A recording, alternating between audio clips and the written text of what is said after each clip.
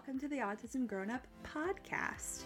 I'm your host, Dr. Tara Regan, and I'm the coach and educator as well as founder here with Autism Grown Up, a website for autistic individuals, families, and professionals to connect and get resources, ideas, information, and inspiration when it comes to autism and growing up. And this podcast is an extension of that. On this show, we share stories and strategies when it comes to autism, growing up, and adulthood. So let's jump right in.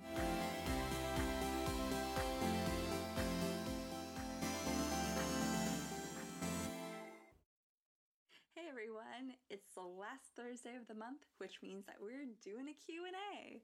And this is the first one ever, so thank you so very much to those who submitted questions. We've received a few questions, and today I'm picking one from one of our members in the Autism Grown Up community online. You can join us in the community at community.autismgrownup.com, and then you can also submit your question for next month's Q&A at bit.ly/AGU question. So today's Q&A gives us a chance to do a deep dive into the what, why, and how of various topics related to autism, growing up, and adulthood, and therefore to give space to an area that isn't covered as often, especially in this area and age span. So today's question is centered on wanting to learn more about scheduled routines. So by now, especially if you're engrossed in the autism community and listening to several of these episodes, including the summer series, I'm sure you've heard by now or are at the very least familiar with scheduled routines and why they're important. Research shows this, as well as professionals and families say that they can support transition activities, building and mastering life skills. This is what a lot of autistic adults really want to focus on with scheduled routines, and to generate a sense of ease into the day with autistic individuals. So I think as a non-autistic or typically developing individual, us as a group tend to overlook the importance of creating, building, and implementing routines, scheduled or not. And if a routine is happening, it may not even be scheduled with a particular time of day. But we all do rely on some sense of routine to navigate our days, whether it's what we do at work, the times of day we eat, the times of day we sleep. These are all relatively scheduled. And for particular areas, we do rely on planners, a digital or paper. I use both, and calendars, alarms, etc. to help us out. So some common routines that we all need support in, and what we can do to support the autistic individual in our life, whether we're a parent, caregiver, family member, or professional, is to think about the following types of routines. So I have these broken up into 4 categories based on the time of the day, and then a special category at the end for the 4th one. So the first one is in the morning. These particular routines come up the most in my discussion with families, and also from my experience too, is waking up, eating breakfast, getting ready for school or work, hygiene-specific tasks, especially when we get to adolescence, taking transportation, and then arriving to school or work. A lot of teachers have built in morning routines into their class day to help all students be successful as they arrive to school. And then for the second category is the afternoon, and then some things to be thinking about for routines. Some common routines, are getting home from school or work, completing homework, navigating free time, and extracurricular activities. And then for the evening, this is thinking about mealtime, getting ready for bed, and sleeping. And then the 4th category is this special category called healthy routines. And these are just some areas to be thinking that we all kind of focus on when we are trying to be healthier, and are some common things when we think about routines. This includes working out, making meals, eating healthy meals, and then making healthy choices with activity, leisure, and free time. So So if any of these resonate with you, or you think of another one that's important to you or the autistic individual that you're working with, then think of how this podcast can be helpful for you to determine what strategies may be helpful, what to adapt, and then how to implement them together. So now let's get into some strategies that have worked for my family, families I've worked with, and students. We've got 3 basic ways to get into this. So for the first one, I'll be focusing on creating scheduled routines. This is ways to build the scheduled routine into the day, and ideally I recommend this through finding naturally occurring routines, locations, settings, people to be interacting with. These are all ways that can serve as cues to start and complete a scheduled routine, or times when it makes sense to complete it. Like when you are finished with eating your dinner, you put your plate in the sink, and that is when the routine is where you start washing your dishes, or washing the dishes after dinner for everyone. Or you can just start with your own. Another example is with my family. This is more of a longer example and something I think about when we talk about getting a scheduled routine into place. My brothers love going for a walk. That's like their main source of physical activity and exercise during the course of the week. And so that's another factor to be thinking about, is if the routine is something that is already a very motivating preferred thing, then scheduling it during a naturally occurring time or during other times may not be as difficult. It's just a matter of trying to make time for the day, or during the day, or during the week. So with my brothers, my mom specifically does a very good job of, well, we're all working on this, right? But she's really good at trying to figure out when is a good time to work out together and go on a walk. There's some trails nearby our house, so they all like to go together. And it's such a nice break for them, even after both of my brothers have been at their day program all day, and they go Monday, Wednesday, Friday, 3 days a week. And sure, even when they are out of the house, they do like going on a walk at the end of the day just to blow off some steam, and it's just some great physical activity for all of them. They all kind of do their own thing too as they're walking together, so that's always really nice for everyone to do something together like this. But otherwise, I think my brothers would just be home on their iPads all evening long. I think Tanner would even be on 2 iPads, but that's another tale for another day.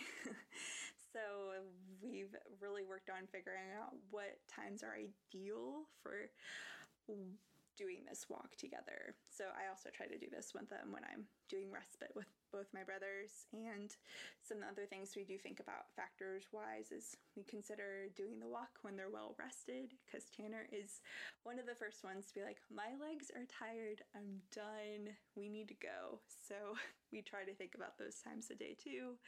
And of course, when it's not too hot or cold outside. So we're going to have to adjust this time as the seasons change.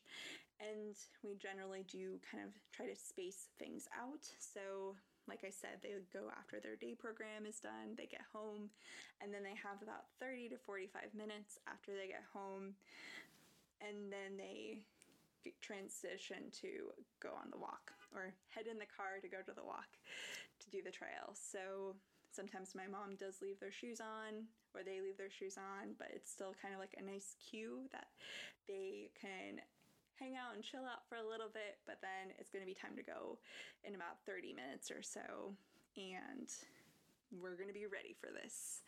So I think this routine of going after their day program, and then when they don't have that on Tuesday, Thursday, either I'm with them and we go a little bit after lunch. It's been a little bit cooler lately, so it's not as hot to go midday, but I think as we do get colder temperatures and the sun is going to be setting earlier, I think we're going to have to be adjusting our schedule. So that's something to be thinking about too. Just this is like a long example, but a very realistic example of the idea that some routines are going to have to be flexible over time, but it's always really nice when you're getting it started to make sure that it is consistent and predictable.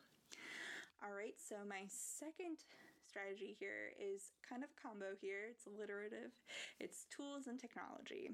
So think about the tech devices you have, and we can make use out of them. It's not just a place for videos. There are also some great apps out there like Habitica. That is spelled Habitica,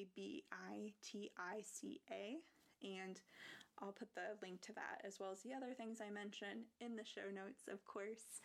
And this is a free app that I absolutely love, and so many people I've worked with love this app so much too. It's a free app, like I mentioned, I'm just so excited about it, guys. This is a habit building app, and it's a productivity app too that kind of treats your activities, your chores, your tasks, whatever you put into it, it treats it like a game. So you can earn in-game rewards, and also sometimes there are punishments in there too, but it's very customizable, and the goal is to motivate you to get you to do the tasks and check off the things on your to-do list, your morning routine, for example. I said that so interestingly, your morning routine, and make sure that you can earn the points that you need to earn by the end of that section, and away you go. So that can be so motivating for so many teens and adults on the spectrum. I would also recommend it for anyone who is just trying to build habits. And then another one is the to-do list, and there's a few other like to-do list notes type of apps that are free from the App Store, and I think they're available for Android devices. Double check that for me for those of you who have Androids. I don't really know that much about those. And then also Evernote is a really good one. That's an app as well, but I tend to use it as a web-based type of thing. So I just use it on my computer, and I use it for everything, just even capturing things that I wanted to do. And it could be good for you as a parent, caregiver, professional, if you want to take notes on how well a scheduled routine is going over time. Like if you needed to provide some additional support, some additional prompting, things that are going well, those type of things. That way you can capture that there, and you can refer back to it later as well. So that's like a nice little habit for you to build too, if you would like to. And then of course, another tool is to think about some low or simple technology use. So that's like using the planner, a paper one, and then there's so many different types of planners these days. So like it's a planner frenzy these days, which I'm here for and I really love because I am a huge planner girl. I have like 3 or 4 of them right now, and I use them for different things, but there are so many different types of planners these days, which is amazing and can be really helpful to use, especially for those who need it for different things. Like you could use a planner for a routine, really. You could can really make that work. They come in different sizes, but you can also use calendars. You can use a master calendar that you can put in the kitchen. There are different kinds of kind of chore boards, those type of things. You can also use the timers or alarms to help use that, and that could be something that's on the phone, but that could also be the kitchen timer too that's on the stove. So those are some quick tools to allow you to practice or get scheduled routines into place. And the goal for these tools and technology is to make the scheduled routine more fun, but it should also be a really functional use too. The goal is not to add to your load and not serve as a distraction. And so if it is becoming a distraction, it's totally fine to adjust these tools and technology uses as needed, because sometimes you just need to start smaller or start in a different way. It's totally fine to adjust as needed. Which leads me to my third point, or third strategy. I'm getting on some soapboxes here, guys, is to start small, depending on your readiness for change. So wherever you are with things, wherever your autistic child or the autistic individual you're working with is with things. Like they could be interested in starting something new, but they may not be ready for a big jump into starting something entirely new. So they just want to dip their toe in or wade into the pool for a little bit so things are not as overwhelming and exhausting for them and everybody involved. Because sometimes just little steps at a time is like the best thing you can do, and then the following thing to do after that is to celebrate those little steps as they're reaching them and being successful with them. And then over time, think about increasing some of these steps, because sometimes that can just do the trick. We do so much to really find ways to support a lot of autistic individuals in their lives, but a lot of times the way that our supports are created makes it seem like they fail a lot. So even thinking about the language we use when we are starting with something is just so we need to find ways to start with like building up a person with these steps, and even building it up with yourself too. And even another place to be thinking about starting small is to build independence through these scheduled routines. That's the goal, right? Is to support our own independence and support their independence without depending on somebody else to navigate a scheduled routine entirely, depending on the person, of course, right? So for an example here is one family I worked with. Their son at the time, he was 16, and they were working on keeping his backpack and his room organized and his locker and everywhere. I think you get it. They were working on his organizational skills. So they started with his desk at school, just like keeping the tabletop clean and making sure that he had just a pencil on his desk and what he was working on. And I think he also had like an additional visual support for like communicating when he needed help. But those were the bare bones and the basics that he needed to just keep track of. And then he built up over time to work on his keeping the folder he takes home between home and school in his backpack, making sure that stays clean, and then the backpack itself. And as him and his family and his teacher worked through each of these, sometimes another item would fall backwards, but over time they did find a pattern that worked for him, and eventually he was able to turn in any and all paperwork that came home and needed to be turned in back to school, turned in homework too as well on time, which was huge. And because at times he tended to find things 6 months later after the fact when it was due, when he was looking for something else in his backpack. So these were all just some steps that they incorporated incrementally across the course of the school year.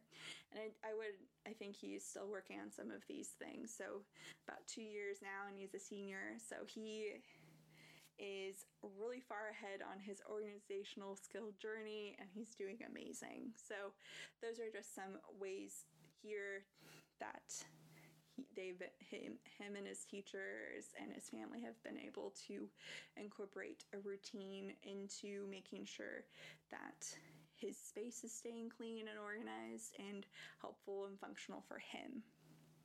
And so with his scheduled routine, they built in the time for when he was going to do like a desk check. So he checks in the morning, and then before he goes to lunch, and then I think he actually had classes that switched. So before the start of class and end of class, he made sure that everything was clean and where he needed put things where they needed to be. And then at the end of the day, he did kind of like a final check with his they have different names for different types of teachers across districts, but this was his teacher that was essentially kind of like his case manager. And he followed up with them at the very end of the day, and then he followed up with his parents after he got home from school. So that, by building in those naturally occurring times when he was at school and when he needed to check for things, really promoted his success to really be able to incrementally develop these organizational skills that were going to be supporting him as he wanted to become, as he wanted to graduate from high school and apply to community college. All right, so those are the three main strategies. And then I do have another pro tip for those of you who do want to use visual supports, because I think this is something you can use to your advantage, especially as you're trying to build in a scheduled routine and make sure that stays consistent and monitor the growth. But I do have a whole resource just about this, specifically for visual schedules, which can help with any and all scheduled routines that you want to work on, whether you're an autistic adult, family member, and or professional. All right, that's it for me today. Want to discuss scheduled routines even further? I'll see you in the Autism Grown Up community, where we'll have a post all about this. Also, for next month, go ahead and submit your question. You can submit your question at bit.ly/AGU question. And then next week, we're going to have a guest interview with Elizabeth Rubin, who is an occupational therapist, or OT, and she works in early intervention with so many little ones. But we're going to be talking about growing up and how she supports her families and the ones she works with. All right, I'll talk to you all next week. Bye. Hey, it's me again. Thanks so much for listening to today's episode. I've got a few things to go over as you are on your way out the door. So firstly, if you like this episode, please go ahead and share it with a friend or another family you know if you think this will be helpful for them. And then also, I'd love to hear your side of the conversation for this episode. So why don't you join us in the Autism Grown Up community and share what's going on for you, your family, and in your local community in whatever role you serve. Everyone is welcome over here. You can access the community through this link, which is community.autismgrownup.com. And then lastly, if you really love this episode and just the podcast in general, please go ahead and rate and review us on iTunes or whatever podcast app you are currently listening to this episode on. It just helps get the word out there when it comes to what's out there for autism and growing up. All right, we'll see you in the community, and I'll catch you next time.